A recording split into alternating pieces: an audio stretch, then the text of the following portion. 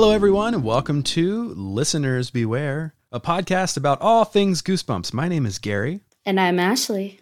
And this is episode number 2. Stay out of the basement. Yes. This one, I believe, in our last episode, we both alluded to the fact that this is a very special one for both of us.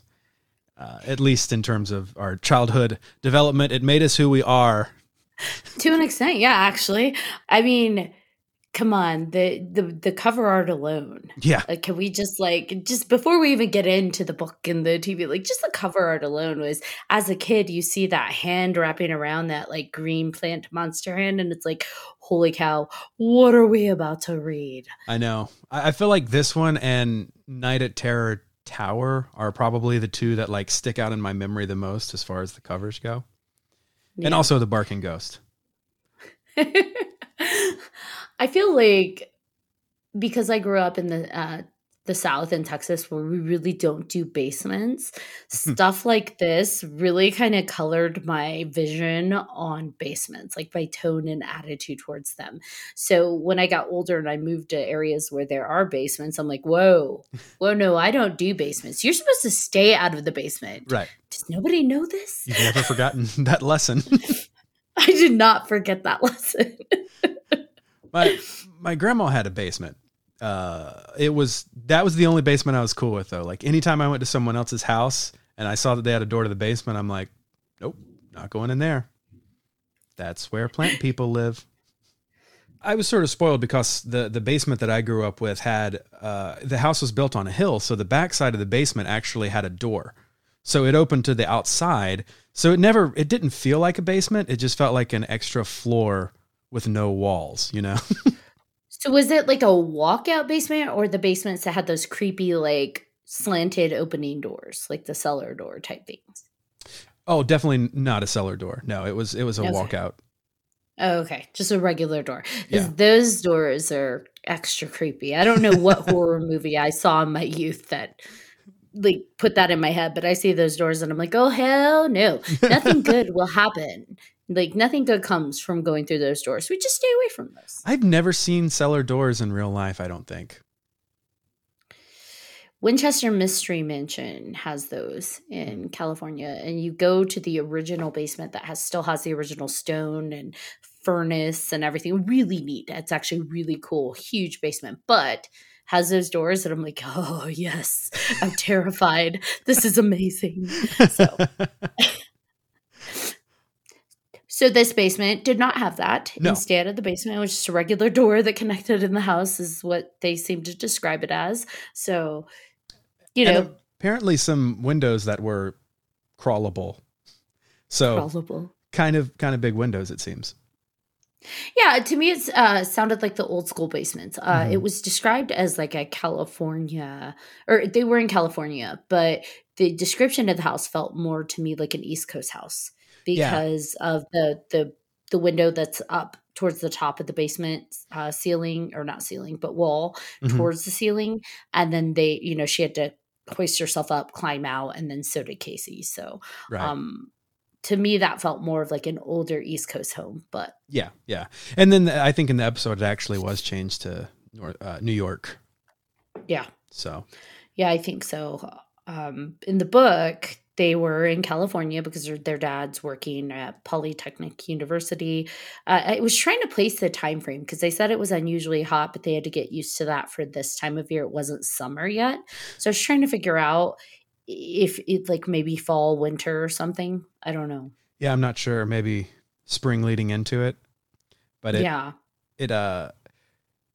was weirdly descriptive because the first book, did it even say where they were at? I mean, I think it alluded to Midwest, but yeah, I think somewhere it said something about Michigan or Illinois or something. I don't remember. I'd have to re-look it up, reread it. But they were in the Midwest somewhere. Mm-hmm. And I noticed an almost aggressive number of call-outs in this book, like RoboCop and Nintendo and things of that nature. I was like, interesting and very dated. I think they were trying to make it relatable, right? More relatable so that we would connect to them as kids, no matter where you are, we have this like universal language at that age of games and movies and TV. Yeah. Because I think maybe if you keep it too generic, it's harder for the kids to connect. Like, well, that's in the Midwest, that's not a kid like me, or that's in California, that's not a kid like me. Right. But by giving things that are a little bit more universal across what kids might enjoy or want, I think that maybe kind of helps the characters be more relatable. Yeah, yeah. And the thing that I find interesting is that there are changes. Like, I'm reading the current version of these books, not as they were written in the 90s, and there are variation differences.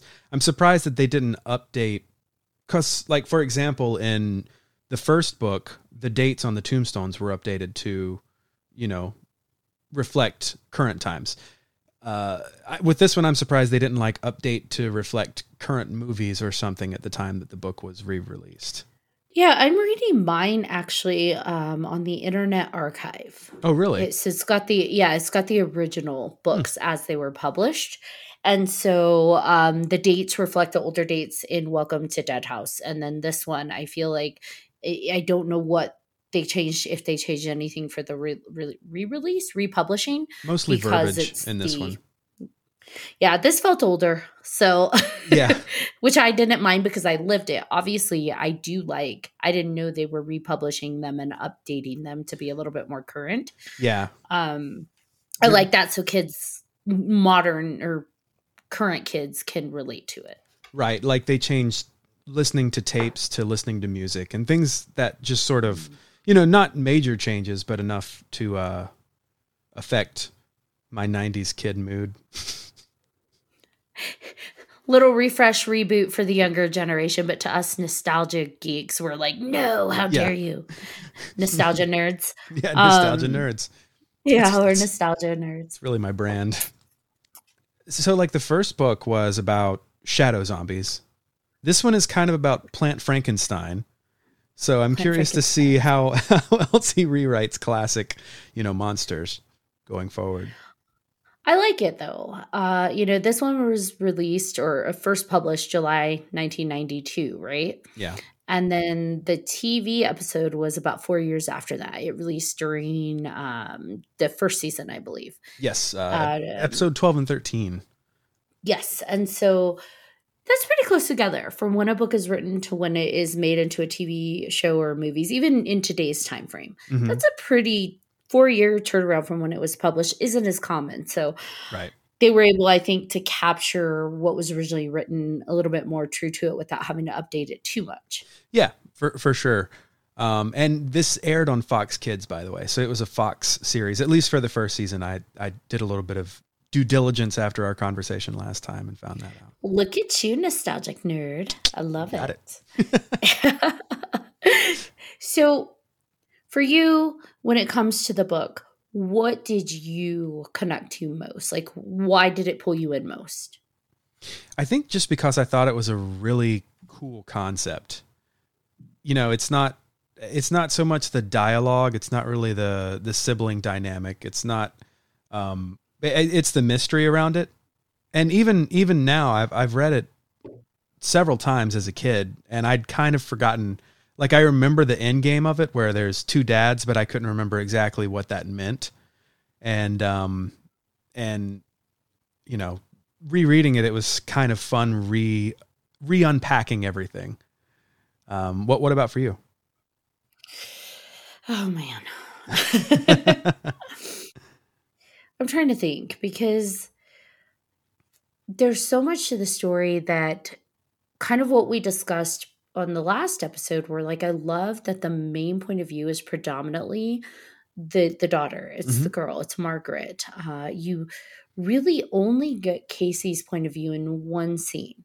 And that's when it's kind of given a little bit of what's going on in the basement while Margaret's yelling for him, right? And the plant gets him. Mm-hmm. Other than that, it's all Margaret. Yeah. And so I liked that, especially as a kid, having another female protagonist made it a little bit more terrifying, because it's like, ooh, that could be me. I could be Margaret. Right. My dad could be a plant person. He could be. I don't know.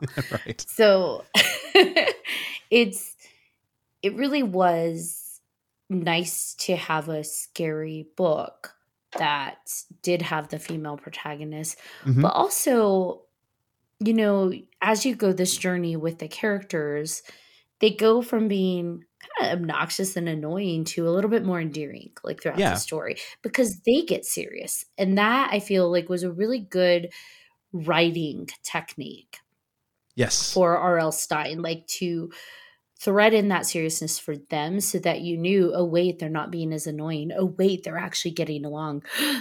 Stuff's serious. This is real. As real as you can with the plant Frankensteins. Well, of course. Yeah. Yeah. Yeah. It's amazing to me how many beats from this book I remembered. Like chapter breaks, things like that. It all kind of came rushing back. And if we're being honest, like this feels much smaller scale than the first book. It's definitely just a few days, and it's very small group. I mean, there's not many external characters besides Diane and the mom, who is sort of there sometimes. But it's Mr. Martinez. And Mr. Martinez, yes. But predominantly it's the three characters, which makes it feel small. Yeah, it definitely was a small point or short frame of short points in time. What are words? I know what they are. I can use them. I do It this was definitely sometimes. sometimes. It was a smaller time frame, definitely. And but in that same token, in that same vein, it was a small time frame, but he filled it so well. Yeah. Yeah, he You did. go throughout the entire day, morning, afternoon, night, middle of the night. And so it felt a lot bigger than it was, even though it really was taking place over the course of maybe a few days. Right. With the exception, I wasn't quite sure of the time frame between when he yelled at them at the beginning to stay out of the basement Mm-hmm. and then when mom had to leave. I felt like it was implied it had been a while. Right. I think she said something like, too, like, we haven't been in since he yelled at us. But I don't remember if she referenced like days or weeks. So You're right. Yeah. And I mean, clearly it was a while because the mom, at one point called and said, I got to be here with your your aunt aunt a little longer. Aunt a little longer. Yeah. So aunt, potato. tomato. Let's call the whole thing off. But yeah, it's, but yeah, it feels small, but there are gaps. And sometimes I feel like, I don't know, it's moments like that where I'm like, I feel like RL sort of slipped a little bit here or something, it just feels like a detail that if I'm stopping to think about it, it feels like it's missing. What do you mean, like filling in that gap, or like the time frame, or yeah, just the throwaway line about the time, like the amount of time lapsed? Because I do, and I guess probably as a kid I didn't care about that, but as an adult, sometimes I'm like, all right, what are we talking here? How long has this been going on? How long has Dad been weird? If the police come to my house, I need to have answers. Look, has Dad been weird? I love that. Well, Dad's always been weird, but weirder. Yeah. That's a good point, because I guess you can look at that and say, is that line necessary to drive the story? Is it throwaway or is it important? And if you're going to do it, don't like half step it. So if it's like, I'm going to say it's been a while, maybe be specific. Like it's been 2 weeks, 3 weeks, a month or whatever, to give us an idea, like you said, of how long has Dad been weird? Yeah, right. But I mean, that's me sort of nitpicking at a pretty tight story otherwise. At a children's book. Yeah, that too. I'm just kidding. Yeah, children's books can be just as great as, anything else. So yeah. I do like that he took the mom away earlier, because she is the comfort character. She is the safe character. She is the character of like protection, because Dad's been weird for a while. So no one's relying on Dad. Right. And so then to be like, Mom's gone, it's like, oh my gosh, who's going to take care of them? And I actually caught myself asking, like, I actually asked myself during the reading it, like, who's getting groceries? Yeah. Mom's gone for a while. Dad's in the basement all the time and he's weird. He's not doing much. Like, who's actually out buying groceries? Yeah, there's no Uber Eats at this time.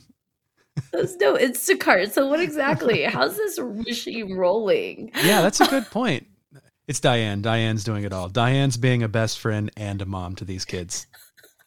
I mean, they did go to Diane's a lot, and she ate really good food at Diane's, like tomato soup and whatever else. That's true. That was such a random thing to add to. I feel like of all the details that you could share, she's like, and we had lunch. I had tomato soup and a salad, and it's just like, what? That's where you can't tell us how long Dad's been weird, but you can tell us what she ate. In like a afternoon montage. No, you're right though. I mean, that's a weird, but it's kind of like a child's brain, right? It's just like, true. I'm going to ramble on and on about this lunch that I had that you don't care about, but I want to tell you about it. But I don't remember how long Dad's been weird. Right. It's called trauma. For sure. It's called trauma.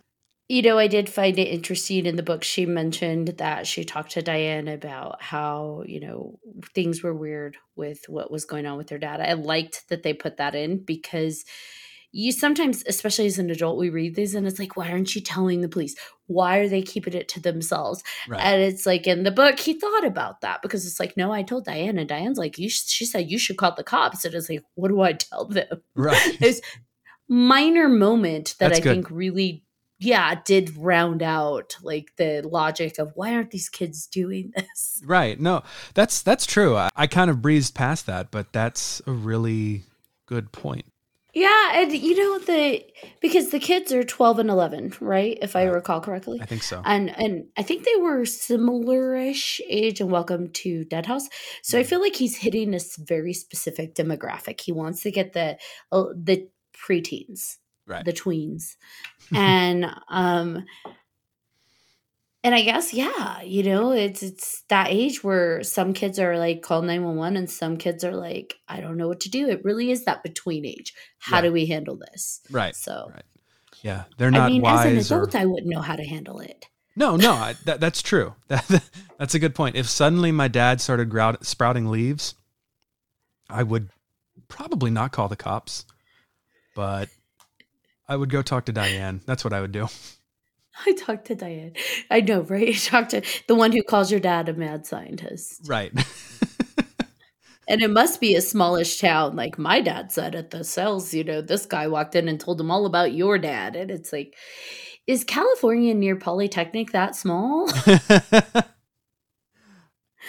Yeah, that's where I feel like that's where RL grew up in a small town and has that sort of mentality. But then it's like, oh, we're writing for a whole nother, you know, cultural demographic here.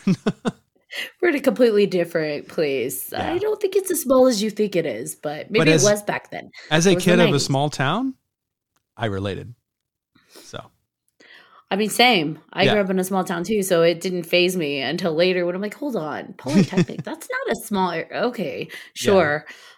Well, maybe it's a small community. Perhaps.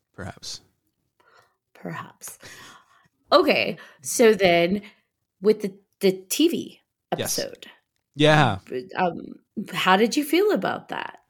Like, did you like it? What do you think? I felt better about it than the last one, but I think your face says a lot right now. I think this is an audio podcast.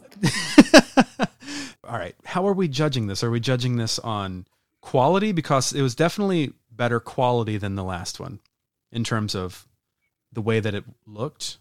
Maybe YouTube heard our complaints last episode, even though it hasn't officially aired yet. And they up-resed it for us. Or are we talking about the quality of the episode, or are we talking about the acting? Because the acting was horrible. I actually think the kids did a better job acting than the adults.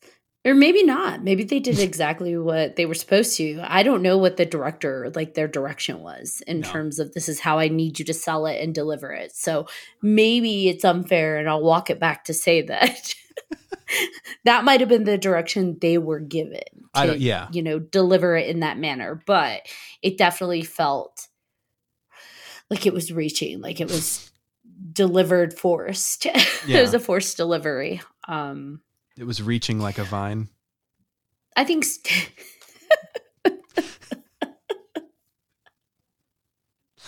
yes. We could break it in two. In standalone episode, if you hadn't read the book, how would you feel about that TV episode? I don't know, young me or current me? Both. I think young me would have liked it. I think current me thinks it's stupid. It's stupid. Fair. Because that's fair. What makes it stupid? I don't know. I didn't love it, and I'm not exactly sure why. I don't know if it was because of how much I, appreciate the source material, or if I just, I mean, it wasn't made for me, right? It wasn't made for someone in their 30s to watch and, appreciate, I don't think. For me, I just kind of got stuck with the bad graphics and the not great acting from the dad, or really the kids, or anyone. I think Casey did okay. He did fine. He had like 12 words the whole episode, so he was all right. I think compared to the rest of them, maybe their performances made him look stellar. When he was really okay, which speaks to theirs. Oh gosh, I sound so mean. The dad? I hope we never meet these people. I don't think we will, but you never know. You never know. We should be careful. I don't know. We've got Canadian actors as friends. They might know these people. They might. So I guess as a standalone, I don't like it. I don't like it a lot because it felt rushed and there's a lot of storyline not there. I think that we're able to view it with the luxury of having read the book, so we actually know a lot more of the details. So when we watch the TV episode, we fill it in with the knowledge we already have. Right. But if I look at it as just a person who's never read the book, there's a lot they left out from the story, from the background, from the relationships that I think makes it really, really, really superficially incomplete. Oh, you're right. And Diane, the voice of reason, is completely a MIA in the TV episode. Yeah, they threw her lines into Margaret's lines. Like she's calling her dad a mad scientist. She's asking the questions that Diane had asked and the information Diane had given to them. And so I didn't like they got rid of Diane. They didn't have her in there. I don't see why they named Dr. Martinez Dr. Merrick. Like, I have a theory because Dr. Martinez is a very Spanish name. Is it racism? I think it's Canadian. Honestly, because I think that this was made for Canadian crowds, and I don't know how many, people named Martinez exist in Canada.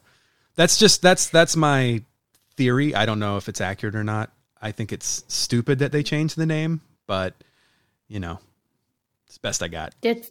It's a better theory than I had no theory. I'm just like, what was the point of that?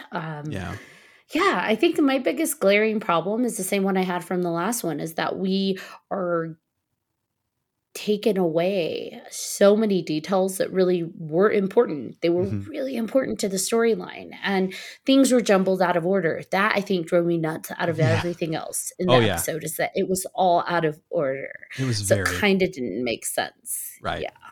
Yeah, no, 100%. It could have been much better, but it did give perhaps my favorite line. I want to know. Whenever the one kid says, "You're not a mad scientist, are you?" And the dad replies, "No, I'm an angry scientist." Oh, yes. I was like, what in the world? I stood up. I applauded. I took my cowboy hat off and threw it in the air, fired a couple guns into the sky. The typical reaction to that sort of behavior. It was like, yeehaw. You're from Texas, Of course. Yeehaw. I thought it was super funny. I just hate how much they changed the dad. Yeah. Like he's angry. Yes, he's stiff. Yes, he's awkward in the book, which is, I think it's not like homicidal plant. It's I'm learning to pretend to be human so that you don't know I'm a plant. Right. Whereas in the TV show, it really did give off like I'm a maniac. I am a homicidal plant. I am all these things. And it's just like, hold on. That's not what it was. That's just a plant trying to figure out how to be human and protect its secrets, Right. and being stiff and awkward and almost robotic. And the dad in the movie, it's like he's going to, slit his children's throats at any point. And it's just like, Yeah. I don't think that's this. Yeah, you're right. I noticed that juxtaposition in the character too, and it doesn't feel right. Yeah, I wish we had gotten a little bit more of the story in certain aspects into the TV show, even if they're going to jumble things out and, yeet Diane out of the story. Like, if we could have at least had some of the aspects that were in there, like, for example, them slowly finding Dr. Martinez's stuff. So then dad has to lie to them and they're like, is he not? Is he lying to me? Like that slow build of trust. Yeah. Yeah, whereas in the episode, it's the wife calls Mrs. Not Martinez, and she's like Mrs. Merrick. Mrs. Merrick. She's like, we're gonna go with Mrs. Not Martinez. Mrs. Not Martinez. This is like Sea Dolls. I'm not good with names. You're not the Martinezes you're looking for. Yes. Yeah. Whenever in the TV thing, I struggle to call it an episode. In the TV portion, in the TV crash known as the episode, TV crash. Yeah, she's like, she calls and leaves a voicemail that says, "My husband never came home," which is a pretty damning piece of evidence that the dad can't exactly, or I'm sorry, plant dad can't exactly cover up. So, and then Frankenplant dad. Frankenplant. That's Mr. Frankenplant dad. But then they find Mr. Merrick's stuff under the bed, right? Rather than in the basement. It was just the wallet. The dad drops the wallet. Yeah. That's right. So that felt stupid. Which, yeah, like they didn't build up until late. Like in the book, it was a different build up. They find parts of his clothing and they buy dad's lie. Mm-hmm. But then they find the wallet hidden behind the cabinet while they're looking for kites. And it's just like, that was a harder sell. That was a harder, like, oh man, dad is lying to us. This is awful. This is terrible. What do we do? Well, of course, we pry open the door where the moaning and groaning is coming from, which, by the way, has been your dad this whole time. Right.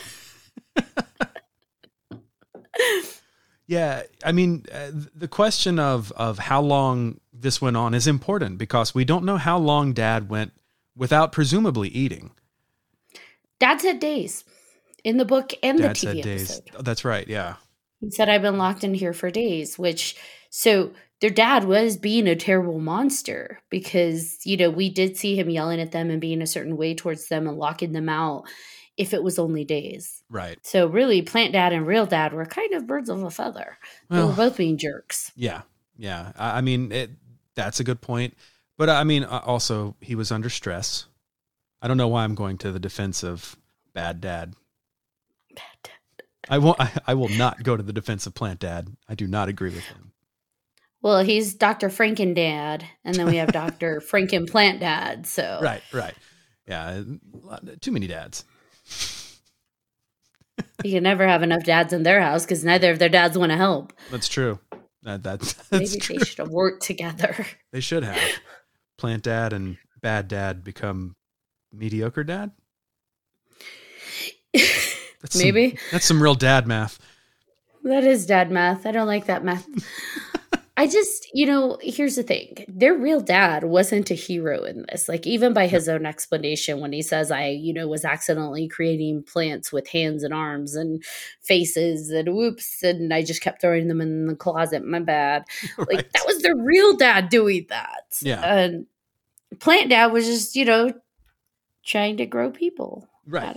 I don't know, actually. They never said what plant dad was actually trying to do. I think he was just trying to survive. That was my theory. He was, just, well, yeah, but to what end? What's I'm the arguing with definition of myself here. survival? Yeah. It's okay. I think he was trying to create a plant family. Right. It's the whole, because he can't go do proper pollination because of how he was made. So it's like he was trying to feed the kids something weird. Was True. he trying to turn them into plant kids or use their DNA to create plant kids? That would have been cool, but that would have required an awkward exposition scene in the basement where Plant Dad's like, "You figured me out. Well, you remember what I tried to feed you? I was trying to make you my plant children. And then when your mom came home from the airport," yeah, so on and so forth.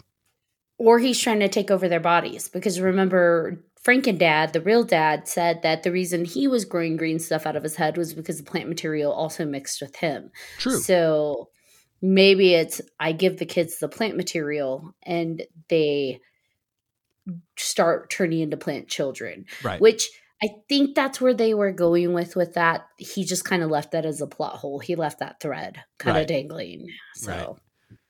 Tisk RL. No, I'm just kidding. Speaking of plot holes, TV show. Yeah. Not once does she mention being called Princess or Fatso, does she? Oh, that's true.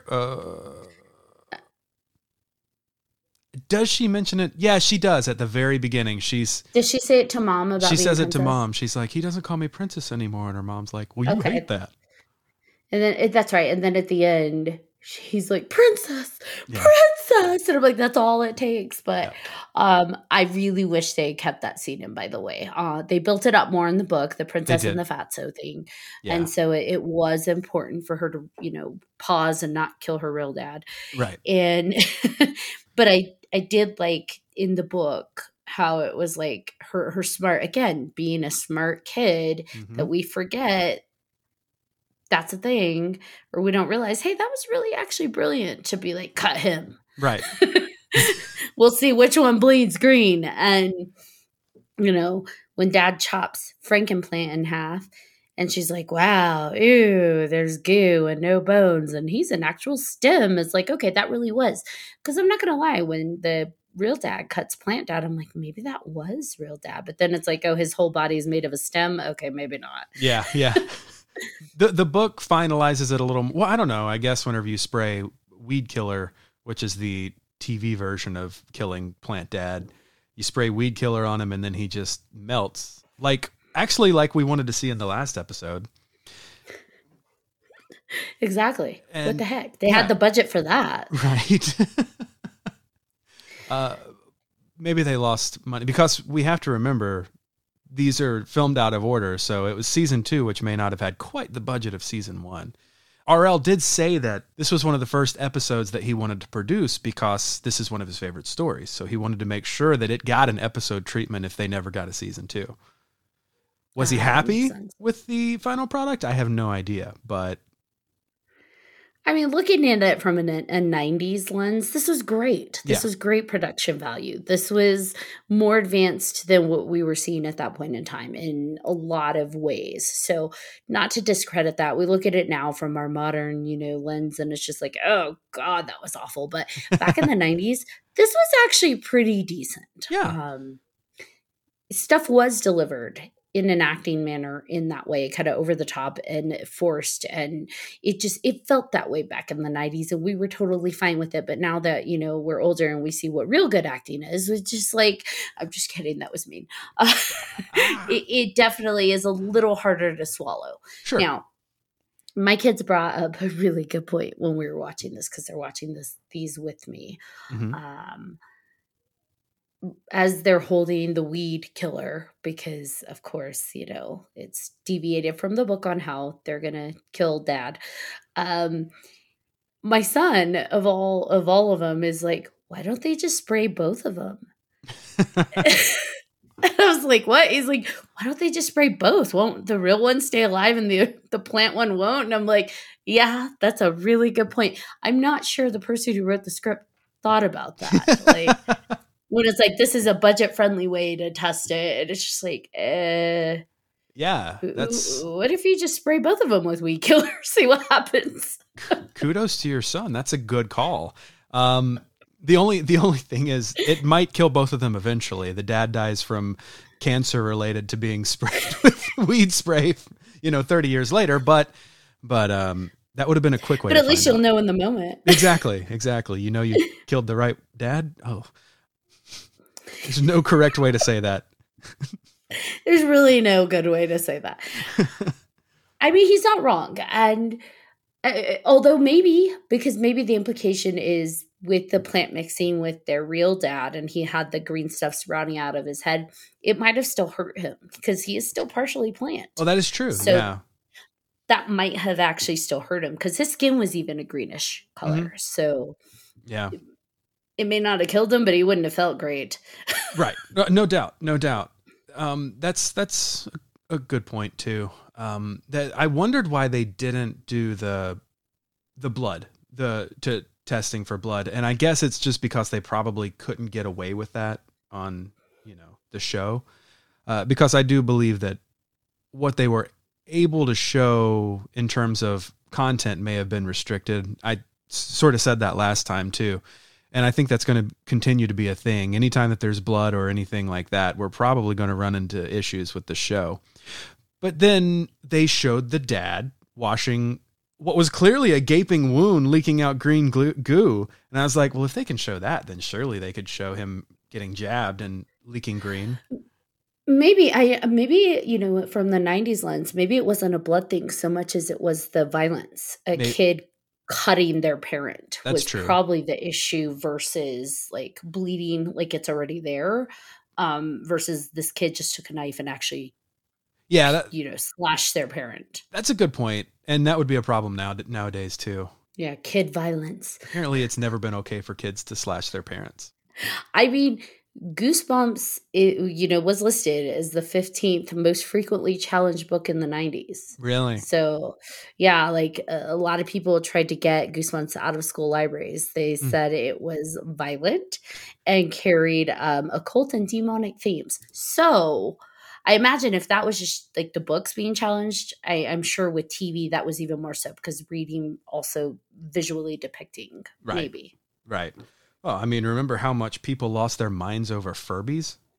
Of course they're going to challenge this. They should have. Those things are freaky. I agree 100%. But if that was a problem, then definitely someone whose dad is a plant monster is going to be a problem.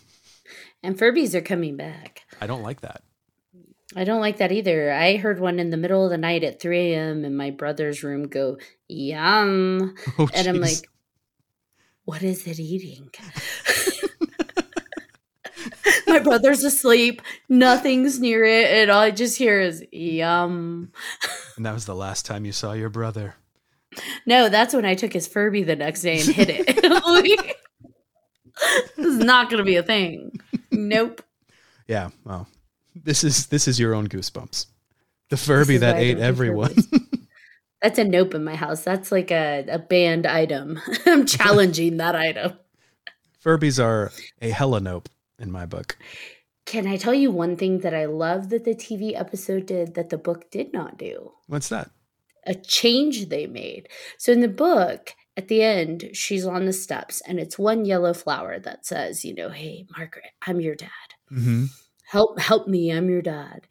And it's just like, oh no, is that her dad? Like as a kid, you're supposed to question, oh, did he get turned into this little yellow flower? Mm-hmm. Maybe, I don't know. But I like in the TV show, they did not leave that open for interpretation because it was all the red flowers saying, no, I'm your dad. No, I'm your dad. No, wait, I'm your dad. And so it's like, okay, none of them are her dad. But it was kind of an ominous fun thing, right? Mm-hmm. Because they're sentient enough to know who she is, who her dad is, and kind of go from there. And that's still scary, right? You have all these plants that are aware enough to know who she is and who her dad is, and they're like trying to trick her. And I'm like, ooh, that's even scarier to me. No, that's really cool. I'm fun. And she's got to live in this house forever surrounded by dad plants. So oh heck no, we're going for the weed killer. Dad plants. Well, now she's got a lot of dads. Maybe now we've upgraded to high level dad, not mediocre dad. This dad's not going to yell at her. Dad's going to call her princess. I did. And this dad's Fatso. This dad's going to call her Fatso. He's a bad dad. bad dad. Bad dad.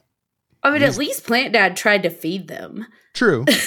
I mean, to what end, we don't know, but yeah, at least he was trying to be responsible. I mean, worst case scenario, let's follow that for a moment. He turned them into plants. Right. Because the plant material is going to start taking over, and he turns them into plants. He's probably going to take better care of them as plant kids than their real dad did. That's true. But think about whenever she grows up and she falls in love with a landscaper. Is he gonna Dad's burn not her? going to like That's that. weird. Well, Dad's not going to like that. He's going to fertilize her. Okay. I didn't Dirty raise- jokes aside. There's got to be dirty jokes. I was like, there's got to be a joke here, and I'm like, oh, it's the most obvious one. The obvious. Yeah. Low hanging fruit. I didn't. Oh, see what I did there? I see what you did there.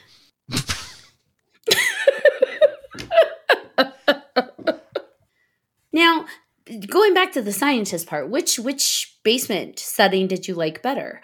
Because in the book, it's a very bright UV plant lights. In the TV show, it's the dark green, ominous, like blacklight room.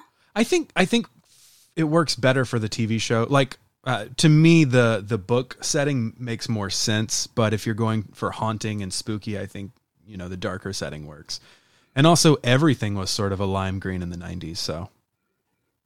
It fit the color palette of then. Yeah. Yeah. What about you? I agree. I was thinking about that and just like trying to visualize how that would have looked like in a TV show if it was the bright, sterile kind of super UV lights. And it's like, yeah, that would have been obnoxious for them, but it wouldn't have been as scary. Right. And for us as 11 and 12-year-olds, we probably wouldn't have been watching that and been like, ooh, spooky. Is the plant going to grab them? Right. Like, it just looks like, you're going into the grocery store. Yeah, you're right. The thing also is that on the book cover, I'm pretty sure that the light behind the hand is dark, coming out of the basement. So to me, that more fits the mood. Yeah. But Tim, so it's interesting because this is one of two book covers that Tim Jacobus did not do for Goosebumps. And in the 2003 re-release, it's a bright room with the dad as a plant monster. I think it definitely changes the vibe a little bit. Yeah, I think that the re-release with the dad and the plant monster isn't as exciting. It gives away. It's like seeing the monster. Right. When someone gives you the monster, it's not as scary as what you can imagine yourself. So by them putting the illustration of what it looks like, then it's like, oh, that's kind of comical. Yeah. It's actually kind of cute, maybe. I don't know. I haven't decided. But when you like the original cover, when it's just the hand, you don't see the rest of the monster. So we have to fill in the rest with our imagination. And as kids, we are way scarier. Yeah, it's way more terrifying to not see it. Right. And if I'm being honest, I think one of my big disappointments when initially reading the book was that the dad never had that form, He never had the completely green body. Yeah, you didn't get to see Plant Dad all the way. No.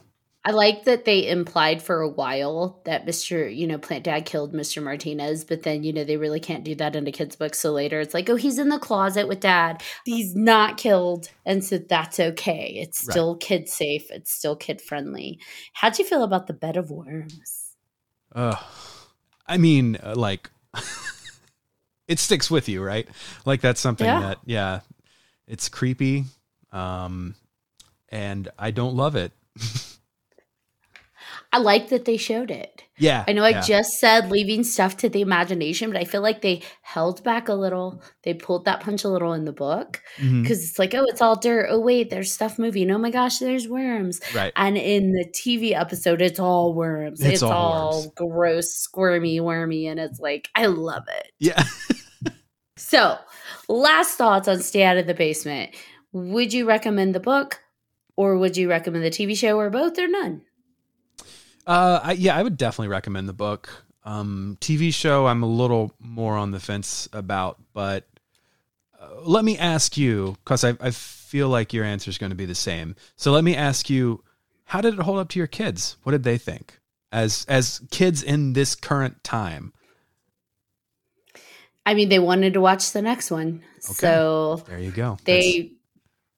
apparently it's still relevant to Yeah. the younger demographic because they are 11 and 12 and Right. 4. So they're right in that range. And after watching that, they're like, that was fun. Let's watch the next one. So, And I think that's cool that, like they grew up in a time where graphics are sufficiently better and they're still sort of captivated by it. Like they've seen Iron Man fly, they've watched Miles Morales and all the things that happened with Marvel. Oh, So like, goodness. yes, they have I wouldn't say they have high expectations, but they have experienced the more higher quality stuff just by technology improving, and they still enjoyed this episode. So Right. Well, it's digestible horror for kids, and I think that goes a long ways. And they want to watch the next one. So I'll let you know. Maybe that'll be a thing for the upcoming episodes. I'll tell you how they perceive it. Yeah. Get their take. That was just their take was, can we watch the next one? So good enough. They liked it. Mm-hmm. Yeah, I'm with you. As an adult and as someone who's recently read the book, maybe it's a little better if you spread the books apart from the episode. But because I'm rereading, because I've already read these, rereading these and rewatching so close in time frame, I think I'm probably coming in with a harsher scrutinizing lens. Right. But it is what it is. Well, I wonder if we should try something. I wonder if we should watch the episode first and then read the book, like do a flipperoo and see if it changes any sort of. It won't. I guarantee you it won't. But it'd be an interesting theory. Let's do it. Next episode is Monster Blood. Cough, listeners. Monster Blood's coming up. So our challenge is we will watch Monster Blood first and then reread Monster Blood after. And I believe this is another 2-parter, if I'm not mistaken. So I will be very curious to see what sort of quality we're getting whenever each book becomes 22 minutes instead of 44. Yeah, that's true. Because they're already cutting down stuff a lot to see like what that even further becomes. I'm down. Let's do it. Watch it first, read it second. So Monster Blood is season 2, episode 15 and 16. So we're jumping back into season 2 again. So we'll see how the quality of this one is compared to this season 1 episode. I don't have high hopes, but we'll see what happens. We'll see how the acting delivers. I'm just going to start blaming the director. You delivered this. Yeah, this is on you, guy. So until next time, where can people find you? Well, I'm glad you asked, Gary. You can find me behind door number 3 at 3 Haunted Podcasts. You like what I did there? Oh, that's good. So you can find us on any of the podcast streaming networks under 3 Haunted Podcasts. 3 Haunted is all one word. And we talk about all things that give you goosebumps. And if you want things that are a little less spooky, but still very nostalgic, find me at Wax Nostalgic Network through podcasts, through YouTube, through all the things. So all the things. You heard it. Yeah. Head on over, like and subscribe, hit those follow buttons. We're amazing. We're awesome. And so are our podcasts. Yes. And our listeners, if we have any yet. I don't know why I looked at my watch when I said that. Because it's time we have some. 6:14 p.m. time for listeners. Yeah. Tell them what they want, Gary. Another episode. But how can they contact us? We have an email address now. It is listenersbewarepodcast@gmail.com. So shoot us an email, drop us a line, other word for email us, and do it. I'm such a good salesman. And don't forget to join us in 2 weeks for Monster Blood. Until then, I'm Ashley. And I'm Gary. Until next time. I noticed that juxtaposition in the character too, and it doesn't feel right. You used my favorite word. Juxtaposition. Rawr. Well, hello. I'll try to remember that. I'm going to get a shirt that says juxtaposition. Hey, Ashley, you're looking very juxtaposed today. Compared to what? You know, the other time I saw you. Yes. Of course. Say it again, but say it slower. Juxta. That sounded scary. Are you sure you're not a plant person? On the record? No, that was funny. I just have so many plant jokes for you. Okay. So I will get almost none of them. I think you might. What did the boy plant say to his girlfriend? I don't know. I'll never leave you. Aww. Because if you do, I will vine you. Ha ha. Oh, that got creepy, right? That's a multi-layered joke. I don't know how to unmount from that, though. Back to dirty jokes. You can't say mount and not go to dirty jokes. I know. How does a flower whistle? By using its two lips. Oh, ba-dum-tsh.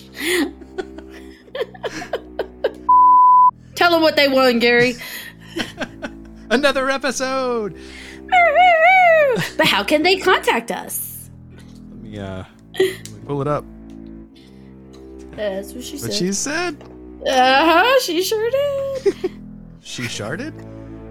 Yeah, that too. That's not good. Do you suffer from incontinence? No, I only live on one continent. Ah, but